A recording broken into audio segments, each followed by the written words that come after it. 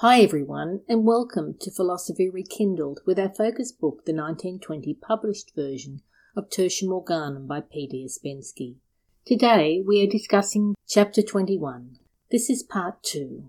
You will find the audio version of this chapter as an additional audio to this podcast, and you'll also find additional information on our website, philosophyrekindled.com. Today my guest is Peter Lancet, hypnotherapist, author and classic scholar. And I'm Alice Flanagan, fiction author, computer programmer and podcaster. Thanks so much for joining us, and welcome Pete. So Pete, we continue with Chapter 21. It's been brilliant the last time we spoke, all the things that Ouspensky's brought into this chapter, and so I'm going to take up where we left off and just continue on this part. So thanks for joining us. So we have quite a few paragraphs here, which I think quite I don't want to skip over anything because I feel that there's a lot in them. Well, what he's doing is, in this next couple of paragraphs and so, and I'll be honest with you, I've underlined every bloody line because he's giving us loads of ways that this experience has been related in texts by other people. People who've tried to use language to explain what it's like. He's giving you loads and loads of them here. So I think it's worth unpacking. I think it's worth going into. Yeah. So somebody that's had the experience then. Somebody that's had the experience. He says, the visible world began to seem to him fantastic and unreal. Everything all about him was disappearing. He's on about now the 3D world. It's disappearing, vanishing like smoke, leaving a dreadful feeling of illusion. Oh my God, everything that I thought was real was an illusion. Bloody, can you imagine? And then you'll feel isolated. You have to have isolation first. In everything, he felt the abyss of infinity, and everything was plunging into the abyss. And that leaves you with nothing to replace, does it? It's like you're not left with any, it's not replacing it, you're left with... You're left with nothing. This sense of the infinite is the first and most terrible trial before initiation. Nothing exists. So understand that this is the first step on the path, not the goal. It's the first path. That terror is something that you have to overcome. Everybody has to overcome it. In magic, people will talk about you have to die before you can have the experience. You have to die. This is the death they're talking about. It's the death of the ego. Maybe other things, but certainly the death of that ego. The ego that understands this 3D world as all that there is, or tries to map the logic of the 3D world to everything else that they experience beyond the 3D world. And because they're faced with absurdities then, it's terrifying. They see everything falling apart between them. You have to do that before you can actually take this further and control the experience. Because controlling the experience is what this is about. Evolving into the new person, the new human. And when Ouspensky talks about this, and he has already mentioned ceremony, rites, initiation, etc., further up on the page, do you think he's implying that to get here, you are in some sort of magical ceremony or whatever? Well, it would be best, no, you can do this on your own, and some people have spontaneous experiences. There's loads of it. At the moment, the fashionable term is awakening, and you'll hear of people that have had spontaneous awakenings. Somebody famous in the spiritual world, in the world of development, Eckhart Tolle, read the preface to his book, The Power of Now, and he'll describe his own awakening experience where he has this experience of the void and the abyss, and he comes out of it okay. Some people don't. Quite simple. It's as simple as that. So it can be spontaneous. You can choose to work for it yourself. How are you going to do that? You'll probably read loads and loads and loads and loads of books and talk to other people who do meditation, meditation on their own and so on, to try to experience Satori or Nirvana. And for some people, some ascensionistas want the disappearance from this world altogether and the achievement of Nirvana. But whatever, it is possible. But the safest way is to actually find a group of people who have had the experience, who know how to train you to have it, and will be there with you as you have the experience to keep you safe, or as safe as it's possible to be. And they'll certainly know how to treat you if you're having a bad experience of it. It's a bit like if you were going to take LSD, anybody from the 1960s or 70s would tell you the safest thing to do is not do it on your own, but do this in a group and have somebody that's not taking it but knows what the experience is like to be the safe person, the responsible adult. People didn't always do that, but anybody will tell you you shouldn't be doing this alone. Do it with a group of people who've been there before, certainly for the first time you do it or the first couple of times you do it. It's no different. That kind of safety comes with following a well-trodden path in the company of people who've trodden it often and understand it thoroughly. And that's what groups are for. That's what rites of initiation are for, and so on. And yes, I'm sure there are those that are real and those that are not real. And it's about finding the one that's fair income, I suppose. I've got to tell you, ones that you find on the internet are not going to be. Simple as that. It's a good rule of thumb. Yes, the internet will weed out those. So Ouspensky goes on to say, a little miserable soul feels itself suspended in an infinite void. The mystical literature of all peoples abounds in references to this sensation of darkness and emptiness. Okay, I'm just putting my hand up to step in here because your version is missing a line. Oh, well, please tell us what yours says. Okay, mine says it thus. A little miserable soul feels itself suspended in an infinite void. Then even this void disappears. And he's got an exclamation mark after disappears. Bam! It does, because it does. It really, really does. It's like that.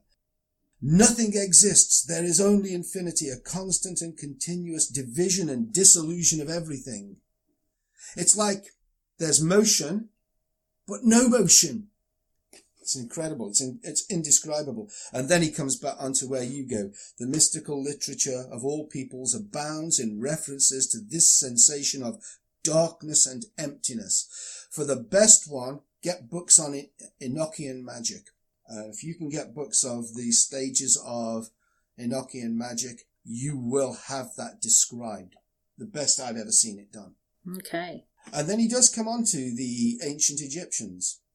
And he's showing you here that these old myth stories that are denigrated by modern science, the new cult of religion, these stories were there to tell us how this is. He says, in the ancient Egyptians there exists in a story of the Orpheus myth in which it is described as a thrice unknown darkness in contemplation of which all knowledge is resolved into ignorance. Wow. That is big, isn't it? A thrice unknown. In other words, it's multiple steps. You can't know it. And by the way, the power of three is very big. It's well known in all aspects of mysticism and magic. So thrice unknown shows how powerful that is. Now that little phrase there, the thrice unknown darkness in contemplation of which all knowledge is resolved into ignorance, comes from a book called The Ancient Wisdom by Annie Besant.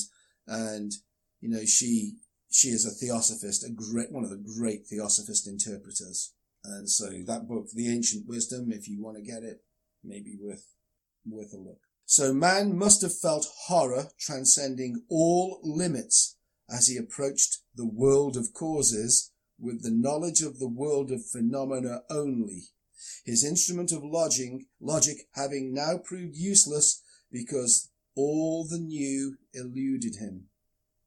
In other words, you can't even map the experience back to this world because nothing fits. And you're standing there on your own in the dark. Well, floating there or drifting there or being there. But it's lonely and you feel tiny, insignificant. Because you haven't yet realized that you are the drop of water that this whole is a part of. So it's before the ocean pours into the drop?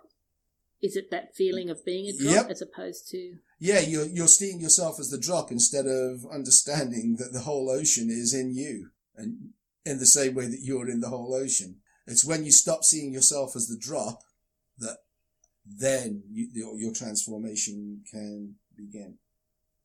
But he says, in the new, as yet, he sensed chaos only. The old had disappeared, gone away and become unreal.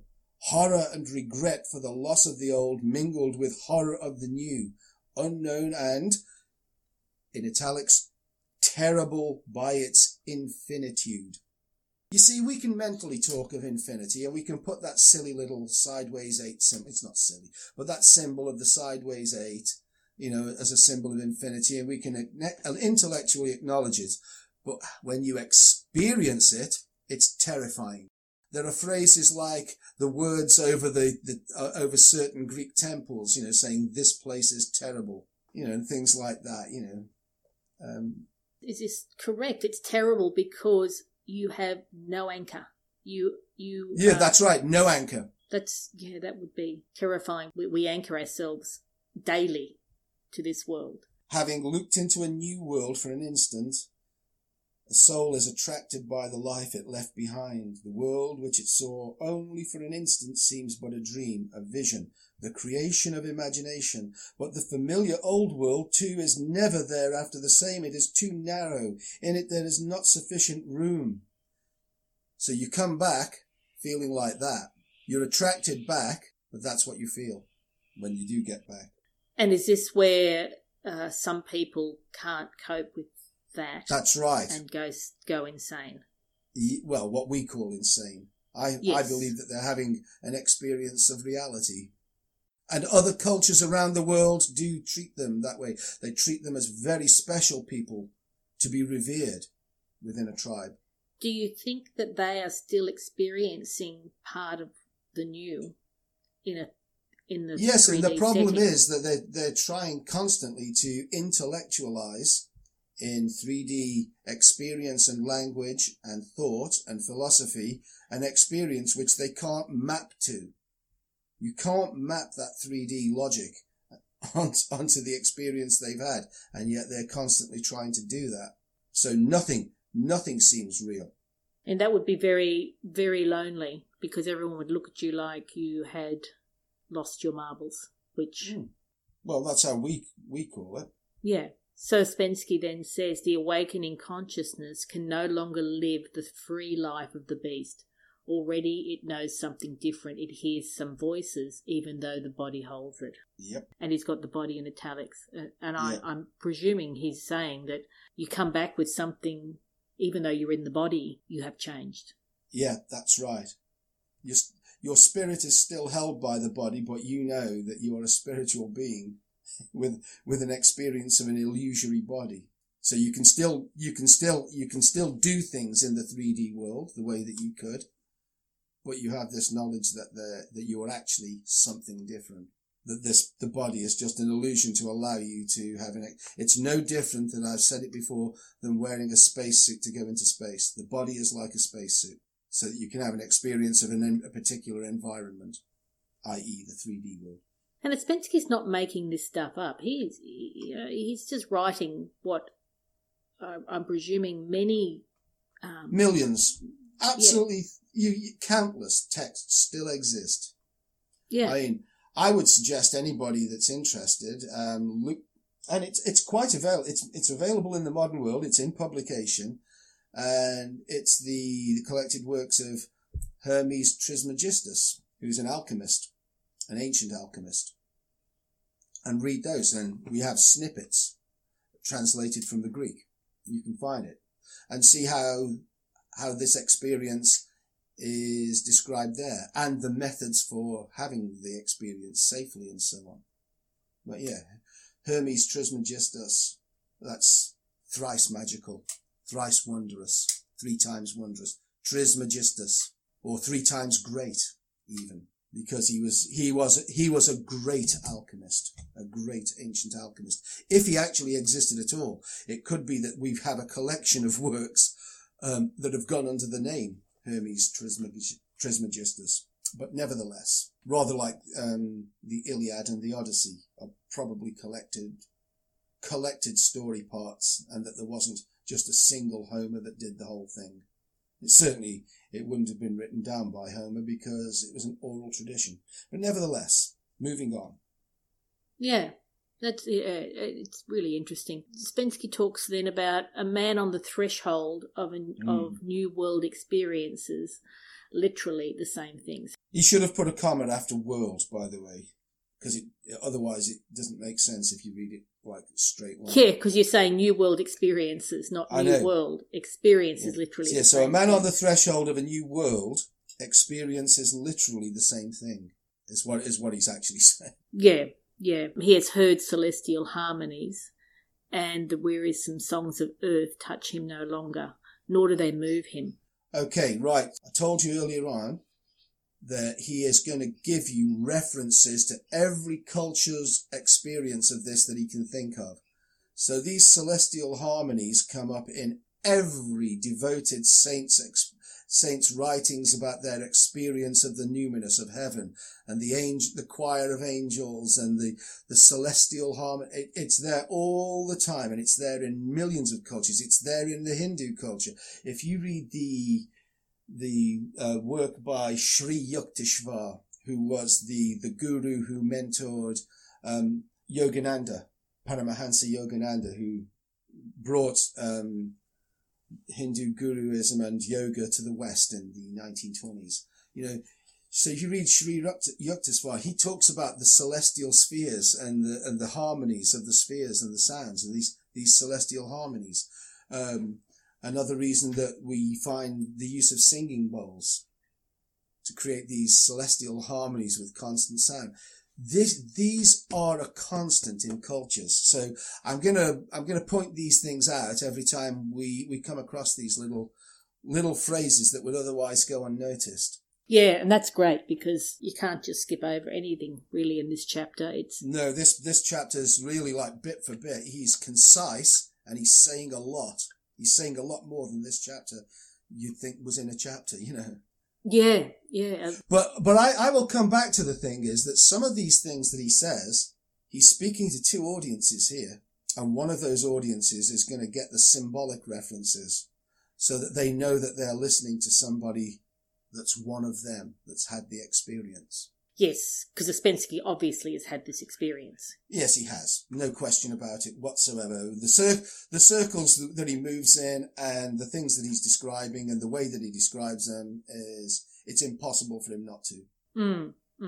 So what else does he use? Celestial harmonies, he's talked about, of the inaccessible, of the unknown. He's experienced the sensation of an unusual, and in capitals, expansion of consciousness, where everything was clear to him for a moment, and he cannot reconcile himself to the sluggish, earthly work of the brain. That's really descriptive, like isn't I said, you literally cannot. You understand that the brain is a miserably poor thing. The mental work that we do down here in the 3D world, that science, we'll come back to science, makes such a big deal of. Ooh, look at how clever we are. We can use our brains. I'm saying that your brain is pitiful. If you were a psychologist, you'd look at the scientist and say, I don't know what it is that you're doing, but let me tell you, your conscious mind can only hold and process 7 ± 2 pieces of information at any given time. So Ouspensky moves on to talk about theosophical literature and books of occultism. No, he goes on. He says something else before. He talks about. Oh yes, the colours. I've missed those. Let's go back to the colours. These new colours are interesting because, it happens everywhere. Everybody talks about it, and something really interesting. You could read there's a writer. He's rather miserably categorised as a horror writer. H.P. Lovecraft, Howard Phillips Lovecraft. Writing at the same time as Ouspensky, pretty much, by the way. One of the stories that he wrote, and many of his stories, are actually describing these mythical worlds. This mythical experience, this mysterious experience. there's one called Polaris. There's another, well, actually, the one that really people should look at is something called The Color Out of Space. And he literally is describing somebody that stumbles in the wild upon something mysterious that's fallen there, and the colours are not colours of the spectrum as we know it, and they're indescribable. But you will not tell me that Lovecraft wasn't aware of this experience if he hadn't had it himself. These things turn up everywhere. I don't want us to miss anything because it's the commonality of the experience in different cultures around the world that by the way, science would tell us they couldn't have had any contact with each other. Science will tell us that. And that's what Ouspensky's saying here, that with this, well, he's saying entering into the astral world, and astral being in inverted commas, man begins to see new colours of which are not on the solar spectrum, just as you've said.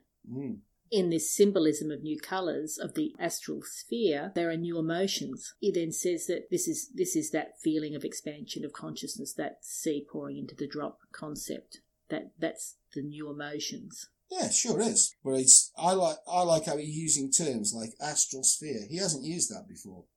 He's now using terms that will speak to a lot of people, and that other people will just gloss over. This is why I'm bringing it back. This chapter is telling a story to somebody outside of the normal reader. It's telling you you're on the right track. If you've seen any of these terms in the literature that you're reading for your personal self-growth, then you're on the right track. These are signs. These are like the pebbles left behind by Hansel and Gretel so that they can find their way out of the wood. These are signs along the way. All of these little terminologies that he uses are speaking to certain publics. It's great. Yeah. He's going to come on to a next one now. The strange bliss, the heavenly light, the new sensations experienced by poets. Not every poet, by the way. But there are some amazing pieces of poetry. Yeah, there are. That they speak to an emotion, don't they? That's the thing. They speak to an emotion. Yeah, I think so. And then this idea of ecstasy, which even the science of psychology does describe and understands being something that, although they're using a word for it, they're not actually describing it. They know it. It's the best they can do. Yeah, and he's saying, he's giving us some clues there. He's saying that ecstasy with entirely unusual sensations, inaccessible and unknown to man in the life of every day. So, yeah, even psychologists understand, and they've given this term ecstasy, a word that already existed, to describe it. But even psychologists know that they're using a word in language to describe something that language has no words for, which is great. Yeah. And he then talks about this sensation of light and unlimited joy being experienced with the expansion of consciousness, and refers to a Hindu philosophy, the unfoldment of the mystical lotus. The 1,000-petaled lotus that is constantly unfolding. You can see fractal videos on YouTube of it, and it's quite mesmerizing to watch. Oh, so it's a real thing? No, it's not a real thing. That's the whole point. Oh, okay. Yes, I was going to say. How could the lotus flower be infinitely unfolding, the petals unfolding? But in fractal geometry, you can do it. So people have made fractal videos of what appears to be. Just imagine it's doing it on a loop, but the loop is so seamless that it looks as though it's happening constantly. Oh, I see. Yeah, that'd be interesting to look at, to be fair. Yeah, it turns up on my Facebook every now and again. Somebody will post one in there. Well, I'm going to have a look for that. And then it says, at the moment of the sensation of infinity, and it yields also the sensation of darkness and of unlimited horror. Yeah. So this has been mentioned before, this totally dark, alone, horrifying experience. But correct me if I'm wrong, but it sounds to me like this is all related to this concept of actually understanding infinity not from an intellectual, but from a real experiencing infinity, which would be terrifying. Well, it would when you consider that you're going to it with the idea that you are separate and an individual and not part of a whole. In other words, you're bringing 3D logic into the experience. So you're going to feel very small and very alone because it's infinitely dark as well. So you're not aware of anything else around you, just infinity itself. No light, no nothing at that point. Horrifying. Well, this is the abyss. This is Choronzon. Yeah, you have to cross the abyss. In other words, you have to overcome Choronzon, that demon of horror. Now, you could argue and you could debate all you like. Oh, it's a real thing. The demon's a real thing, and this, that, and the other. Or you can just say it is this sensation. I don't really care. I'm not having the debate. I'm not interested. But you do have to overcome it. This is what's meant by crossing the abyss. Because once you've crossed it, you actually have this fantastic realization that this is the reality, this wholeness, this oneness, how you can be separate and one at the same time. In other words, the absurdity of the logic. You can have an individual expression of consciousness, or be an individual expression of consciousness, but still part of this giant infinite consciousness at the same time. In other words, A equals not A is the best way of describing it. Yeah. Which he's going to come to in a bit. But notice that when he's talked about this sensation of darkness and of unlimited horror, he says, what does this mean? He's just thrown that phrase in there. I don't know, from a literary point of view. Is it in yours? Does he say, yes, it what is. Does this mean? What does this mean? And I was going, tell me more. Yeah, but he doesn't tell you what it means. He asks you another question. All right, I'm gonna stop beating around the bush. What does this mean? We'll explain it because people are listening and probably don't have a book in front of them. He's put that on a line all on its own. You'll notice that all the other questions that come after it, how shall we reconcile, blah, blah, blah, do they occur simultaneously? They're all together in a paragraph. He's stuck this on its own. What does this mean? So what does that mean, that he's done that? Quite simple. Again, I keep mentioning he's talking to two audiences, at least two. One of them, he's telling them, I am an initiate. And that, stuck out there, is one of those phrases that tells people, look, I'm writing all this stuff, but I'm just going to throw this in there as a question on its own. What does this mean, or what then is it, is one of the keys to crossing the abyss.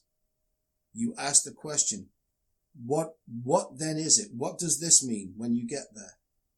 If you can do that, every question will be answered. It's very, very much an occult and certainly an alchemical key. Well, there you go. I would never have known that. I would tell you right now. You wouldn't. But, it's small things like that are interesting to point out to me. That question, standing alone on its own line, it has little relevance whatsoever. Let me tell you. If that line wasn't there, if that question wasn't there, what does this mean? Would the text lose anything? Because no, he does ask, how shall we reconcile? No, it wouldn't, would it? It didn't have to be there at all. And yet he stuck it on a line on its own, where if it was going to be in the text, it actually fits in the paragraph that comes below as one of the several questions that he formulates in the paragraph below, but he doesn't.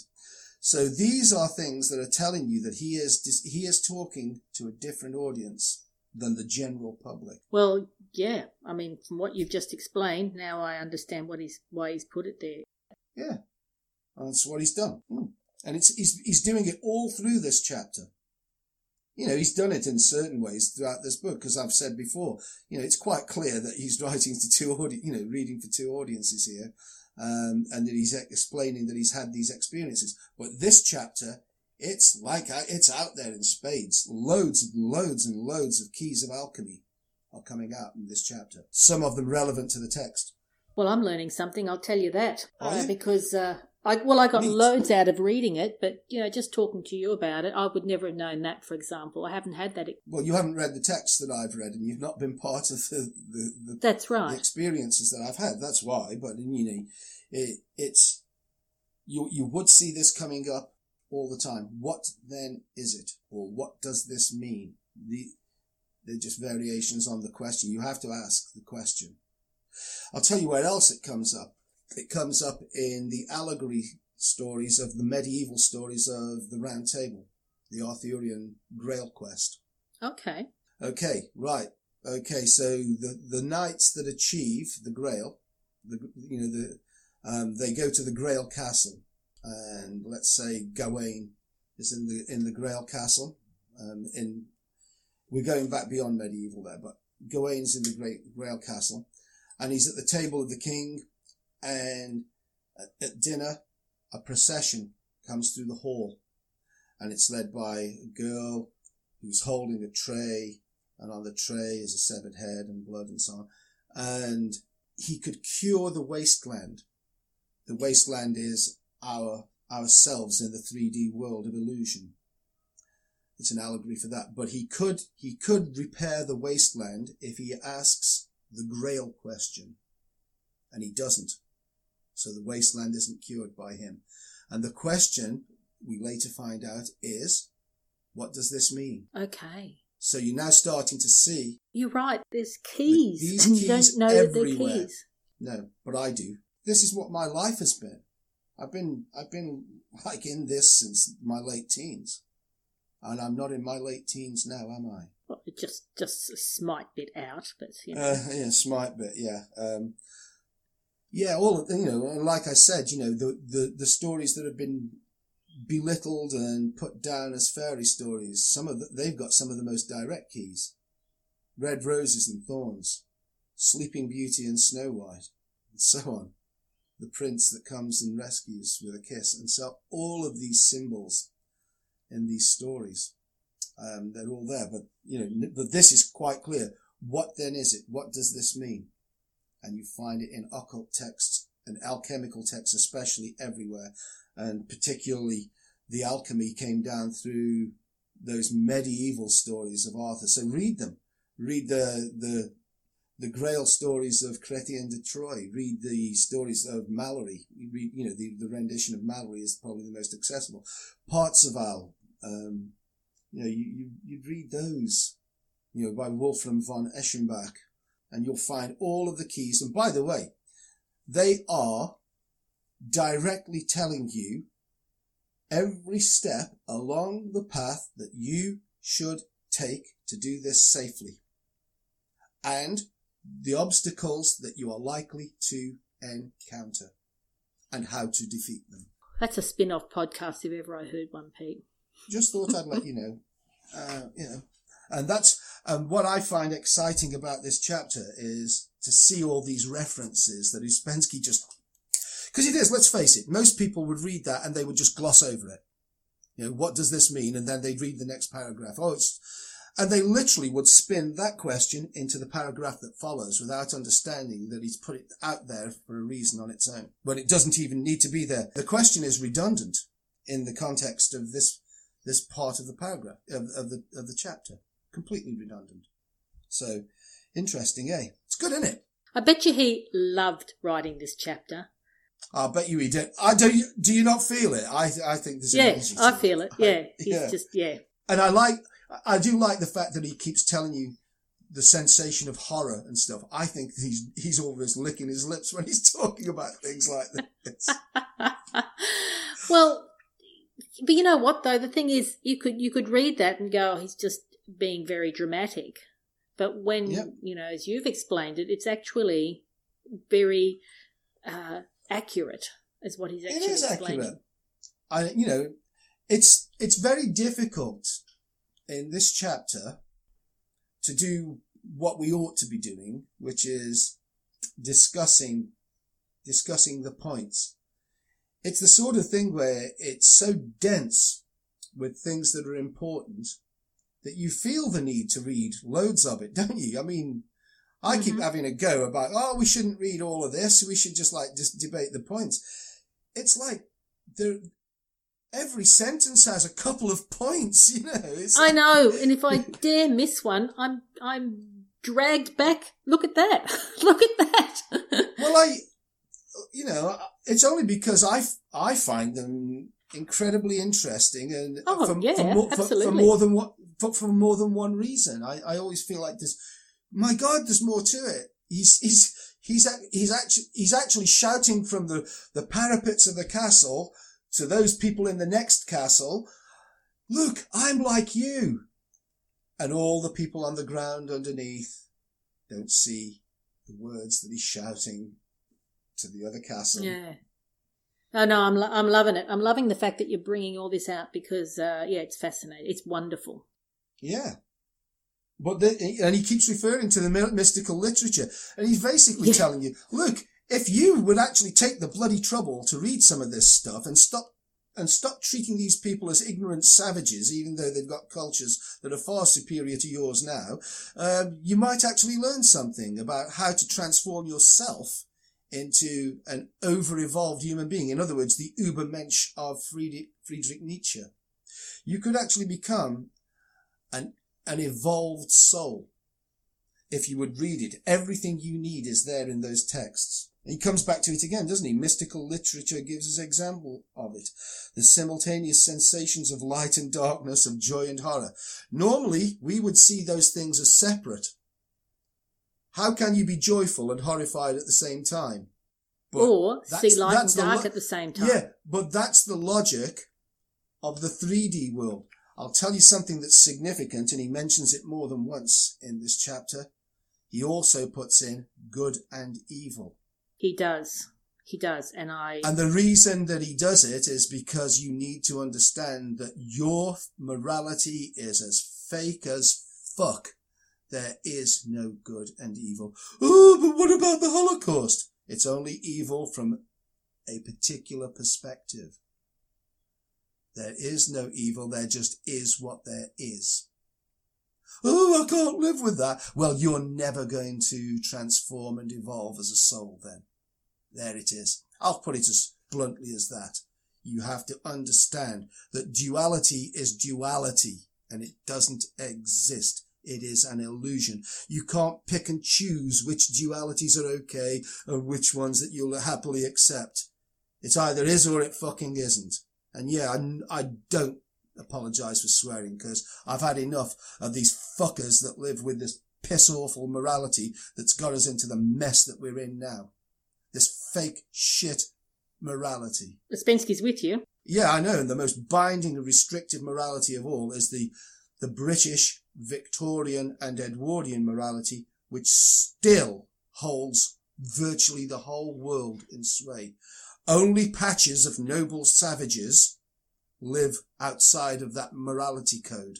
Very few people live outside of the British, Victorian and Edwardian morality code. It's a fact. And it is the most binding prison in the 3D existence that we are experiencing right now. And it's the cause of all the problems. You cannot pick and choose which dualities that you want to accept and which ones you'll just ignore because they're not real. They're all not real. Yeah. It's as simple as that. So don't give me all this good and evil nonsense. Don't think that you can still live with your ideas of good and evil. I'm talking to listeners here. I'm talking to everybody here. You can't. You can't have it both ways in this one because there are no both ways. There's only one way, and that's the whole point. And this is where Ouspensky's heading. This is his point. Dualism is not the way to go. And I think, well, let's move a little bit. Well, you take us. Yeah, take us where you want to take us now. So I've got here that in order to not experience the horror of the new world, it is necessary to know it beforehand, either emotionally, by faith or love, or intellectually by reason. So I think he's saying here that, well, from what I'm hearing from you, it's still going to be horror, but you're at least prepared for the horror. It'll still be horror. That's the one. Let me give you a good example of this. Let's say you've got to go and have an injection. You've got to have a needle, an injection, or a blood test, or wherever they stick a needle in you. If you're afraid of that, one way you can do it is intellectually. You're going to say, I don't like it, it's going to hurt, and I'm frightened of needles. But it's only going to last a few seconds and it'll be gone. So you've intellectually accepted it, and then you can get through it and come out the other side. You could also have faith that this is going to do me a world of good. I need this, so it actually isn't pain. It's just an experience of the goodness coming through. You could have faith that this is what I need. You can do it any way you want, so long as you're prepared for it. It's great. What would be horrific is you're in the pub one night with your mates, having a good time and a drink and everything. Some stranger rushes up to you and sticks a bloody needle into you. Now that would be horror. Yes, that would be horror. You're not prepared for it. But if you've got an appointment to go to have a blood test at the doctor's, you prepare yourself for it in any of the ways that you prepare yourself for it, intellectually, emotionally, spiritually, whatever the way. You know what it's going to be. You're prepared for it, and you know it'll be over. And when it's over, you'll feel better. Okay. Yes. So this is what Ouspensky's saying there. When you do this unprepared, it'll come as a bloody shock. Oh, I'm going to try and cross the abyss today, and somehow you manage to access the abyss. And you've done this unprepared, and you come out like a gibbering maniac, if you come out at all. And he's very clear about that. Oh, yeah, absolutely. In order to not experience the horror of the new world. I would tend to say you still experience it, but you don't experience it unprepared, like That's you're it. saying. The needle will still sting. Yeah. But you will know. And you know that you're going to come out the other side, and that after it, things will be better somehow. That's better. right. So it's just one of those transitions through. Yeah. Okay. And in order to not experience the horror from the loss of the old world, it is necessary to have renounced it voluntarily, and that is in italics, either through faith or reason. So that I think is packed with meaning as well. That it is, and I think it's worth actually explaining this, that a lot of people, and particularly religious people, throughout the ages, particularly from the medieval age onwards, think that this idea means you renounce all worldly possessions. Not so. All you're having to renounce is your belief and absolute faith in the reality of the 3D world. You voluntarily say, do you know what? I actually know this is rubbish. I don't accept any of it. And I'm not going to let my life and my life experience be defined by it. I'm going to have a 3D experience while at the same time laughing at everything that happens that I do experience because it's funny. I just had my arm chopped off by a chainsaw. Bloody hell. That's hilarious. Because it's not permanent and it's not real. You have to, I've given an extreme example, but the fact of it is that you're renouncing that voluntarily, that belief in the fact that anything that happens here matters. It's not. Now, he does say through faith or reason. So I think that's of interest to me because, just using your example of your arm being chopped off, well, I would find that hard to say that really didn't happen. In the 3D experience, I would find that hard. Nobody says it doesn't happen, Al. It's just that it doesn't matter because it's not real. Okay. So it's either by faith or reason. So I think what he's saying there is, however you can manage it, if you voluntarily do it, if you just have to take a leap of faith, or it sounds reasonable, it doesn't matter. Even if it doesn't sound, even if it sounds absurd, just take some faith. Well, reason is the hardest way to do it. Reason is much harder than faith. I'll tell you why. Reason, for example, is the idea of applying 3D logic and understanding that there's a place where it ends. That's not the same as having faith in heaven or nirvana or whatever you want to call it, the Elysian fields. Yeah, it's not the same. Reason is an intellectual process. The intellect, more often than not, is a barrier keeping you from the unconscious mind, the subconscious, the unconscious mind. I prefer unconscious mind. It is. But you can use it to get there. You can sit there in your chair on your own and keep telling yourself there is something beyond this 3D world, because we know that things are leading us to it, but we don't have the tools yet to define it. I would like to experience it, and maybe I will find the tools or bring the tools back with me or whatever. So you're using reason, and if you do it hard enough and long enough, you will get into the kind of trance state that will allow you to get there. But faith is much easier. You go in there saying, don't know what it's going to be like. I've been told it's like the abyss and everything, but I want to go because I know that on the other side is my evolution. I will evolve into something greater than I am. In fact, I will actually see my own potential and realize my own potential and be my own potential. So faith is a far better motivator. But you can use all of them. You can get there, provided that you know, like you can read a book. You can read a book like this that tells you that when you get to the abyss, it's going to be bloody horrible. You're going to have this moment of horror. Mm-hmm.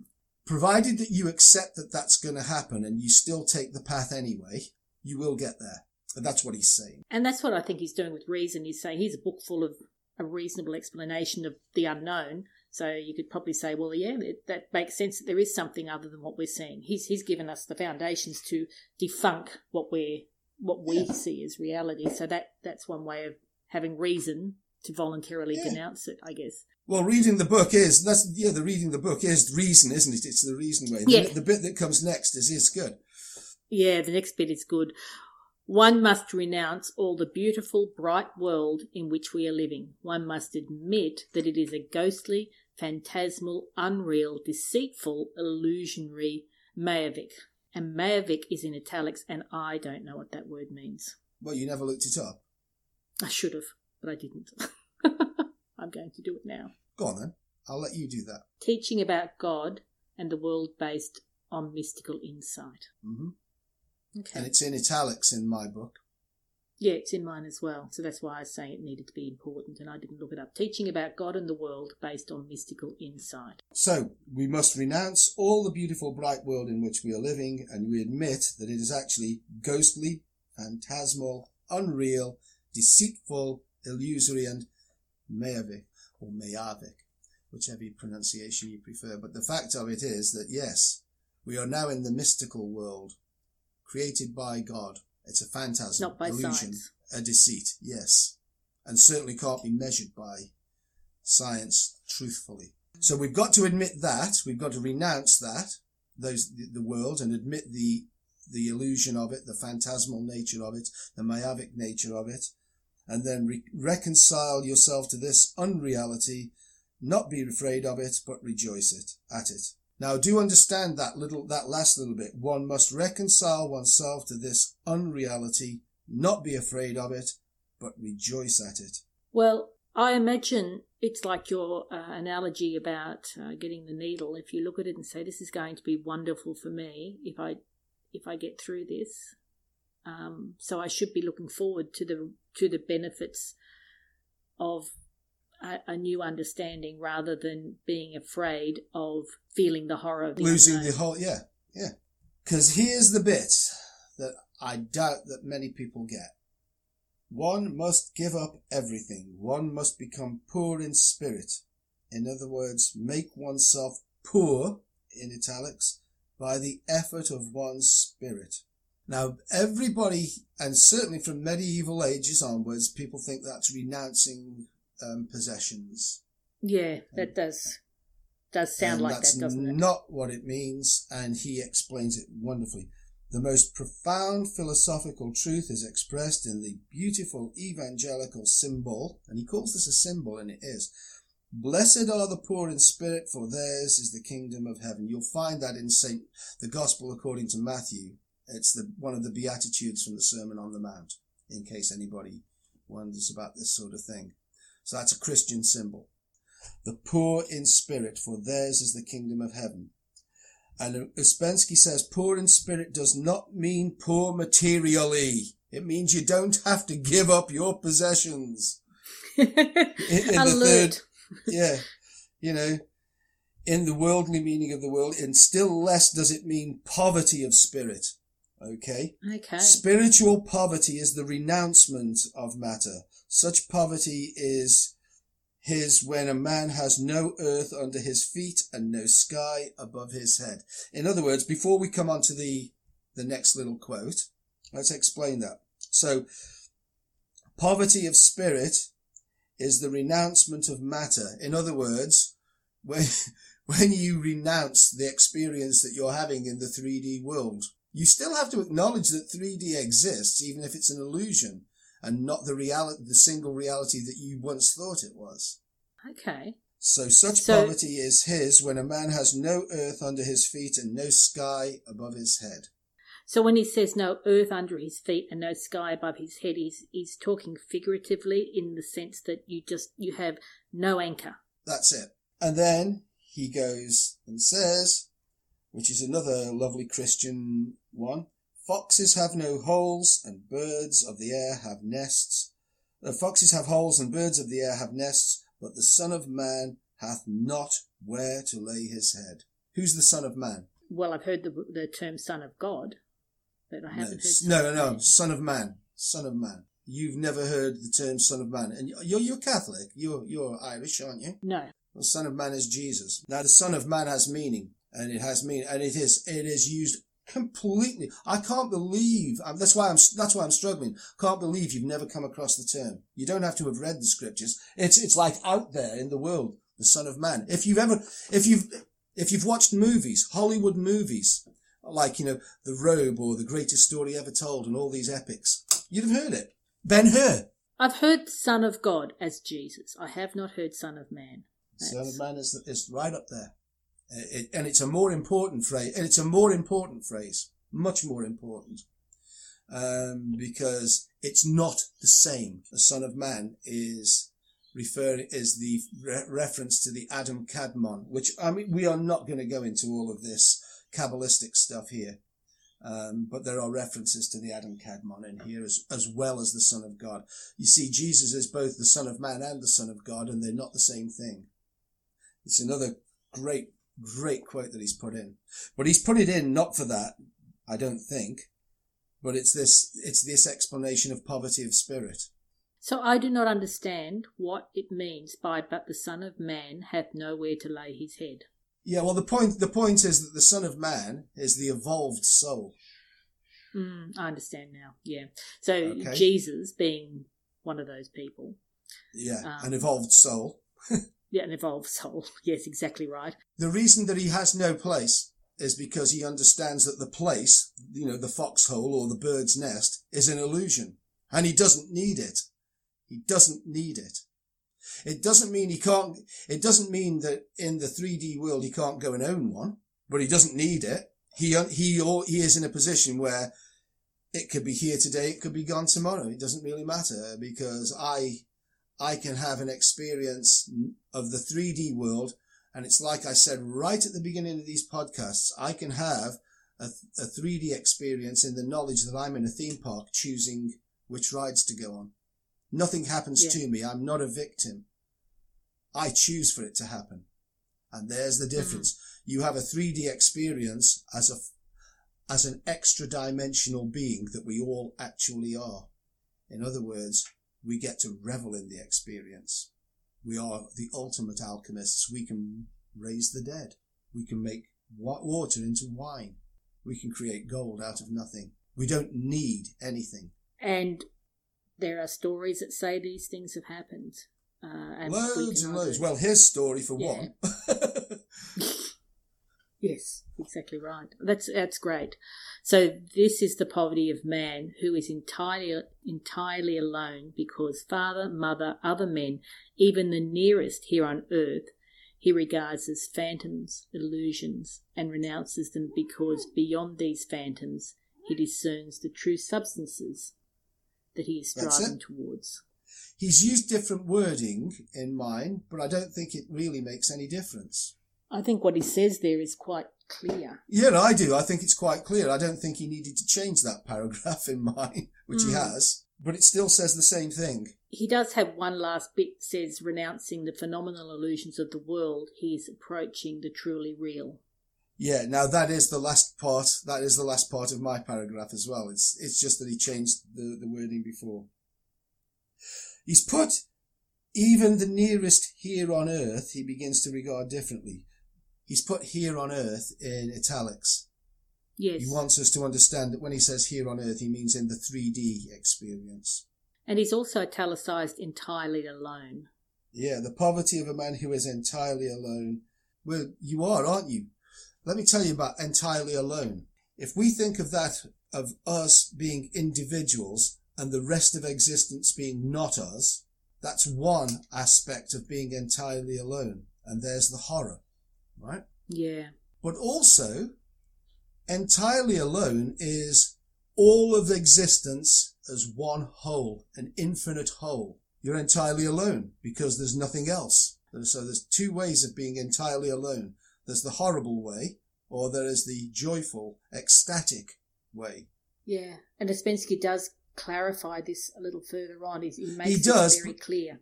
And he also makes it very clear that he can't make it clear because I would have to use language, and the language can't do it. So, for example, it's easy for me to say the horror comes with loneliness or isolation when you see yourself as separate from everything else. And so you have this realization that little you is there in the void, is there in the void of infinity. And you're just on your own in infinity. That'd be horrible, wouldn't it? I can't explain what it's like for you to be part of the whole of infinity because I'm using the word part. Yes. Which implies that I'm a separate little bit, you know. The language fucks us over. And Ouspensky, and he's not the only one, by the way, as he is quite clear to point out, all throughout the ages, people who've been trying to express what he's expressing here have had the same barrier. You can't do it because the language contains no way of doing it. The language is based on duality. All human language is based on duality. By the way, all is based on duality. There isn't a linguistic system that isn't. So, you know, even people who spend most of their lives, or at least half of their lives, in and out of the 3D world and the reality, i.e., your people, your first people, Australian natives, and they do. No people on Earth spend more time in what they call what we've interpreted as them saying the dream time. Yeah. Nobody, no other culture on Earth spends as much time in it as they, as a people. And yet even their language, which is very obscure for us, they have to speak to themselves in a duality. It's very, very difficult.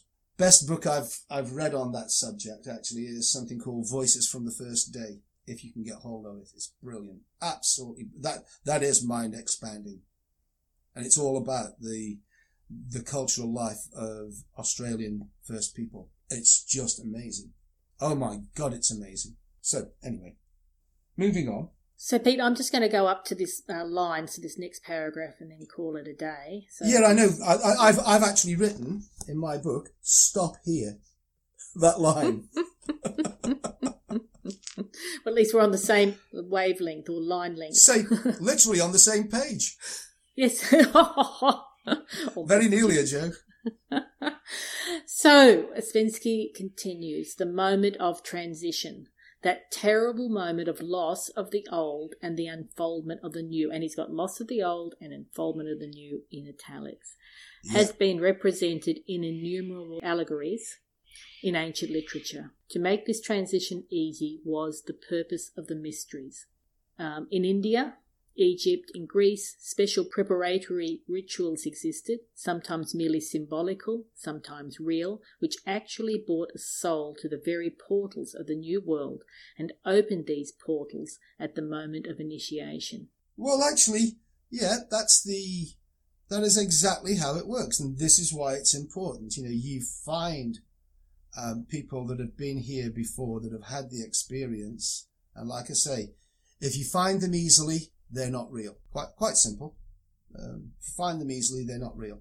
So, especially in this day and age, that didn't used to be the case.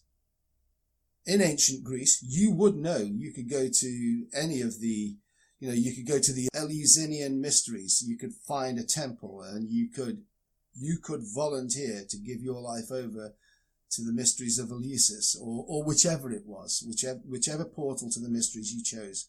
You could go. You could go to Delphi and so on. Loads of places. Same in Egypt. Now, of course, in a society that's strictly hierarchical, it would all depend upon the luck of your birth, whether you were going to have the luxury of being able to volunteer for this, to take part in the mysteries, or whether you had a peasant life ahead of you where you would never move yourself from the drudgery of work. But nevertheless, they were open and available. They weren't hidden. They only became hidden at the advent of the great monotheistic cultures. So the advance of Christianity dragging Judaism with it that already existed, and then obviously Islam followed it. In the West, that became the big thing, and the mysteries had to be hidden. The empire of the British in particular allowed access to the great mysteries of the East, which we find difficult. We do.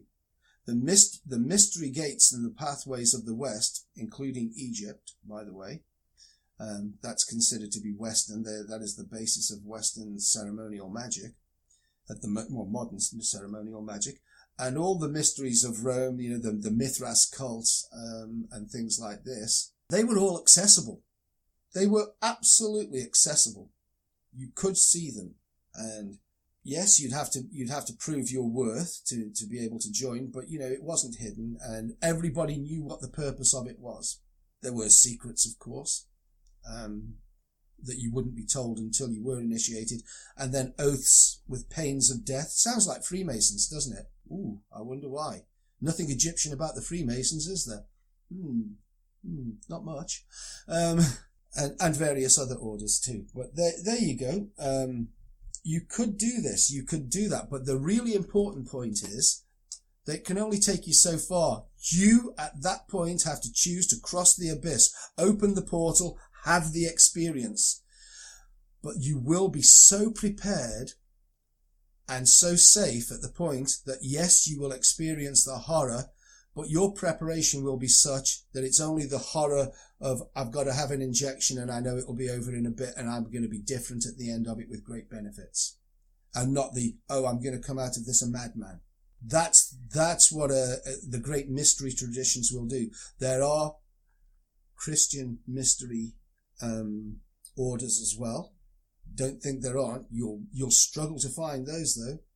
I think the nearest you'll get is monastic orders, probably in Catholicism, the Carthusian order. I'm not a Catholic, by the way, but it's I've read a lot and I know a lot, and I think probably the Carthusian order would be pretty close to do this, where you spend most of your day locked in a cell in solitary. It's great preparation for what's coming.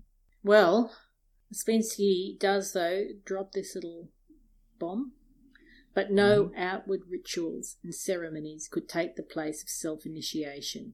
The great work must have been going on inside, in italics, the soul and mind of man. Yep, in other words, you got to do this yourself. This is it. Okay, and since we're going to stop here for this particular recording, I'll just throw in the other little one, the phrase that starts this last sentence, the great work. Not come across that before? I've heard the term, but I must say, yet again, I am ignorant of its true meaning.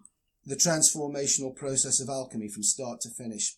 Tarot cards, the major arcana, cards 0 to card 21. Although 0 doesn't have to be the beginning. 0 can actually come anywhere because it's not actually a number. Mathematically speaking, since Ouspensky is a mathematician, I thought I'd just throw that one in there. Okay. But yeah, the great work always describes alchemy. So he's again, he didn't have to call it the great work. It's a very precise phrase, and there it is, another signal to to the knowledgeable that this is what we're talking about. We're talking about alchemy. Don't worry, I'm on your page. I'm doing this with you. Alchemy being the transformation as well, isn't it? Alchemy is transformational. That's all alchemy is, transformational. Well, Pete, Ouspensky's drawn a line here in the chapter, so I think that's a really logical place for us to stop at this point before we continue with the chapter. It just gets better and better. I'm loving the things that you're pointing out that I would just have glossed over. And the fact that this chapter is really telling us so much packed into so few pages. It's awesome. Thank you for joining me in the discussion. My pleasure. But when you say that this is a logical place to stop, is that three-dimensional positivistic logic, or is that the new logic? Well, I'm in two minds. So is that dualistic? I'm not sure. That's dualistic. Anyway. Oh, boom, boom. We're honestly, we're just such talented entertainers. I am enjoying this. Looking forward to taking this towards the end of this chapter now. But because obviously I know what's coming, and there's even more of that in it. And so, yeah, I'm really enjoying the fact that we're able to make something of this and to actually explain little bits that perhaps people wouldn't have otherwise seen. And I'm enjoying it immensely. Thank you. And thank you again. And thank you, everyone, for listening.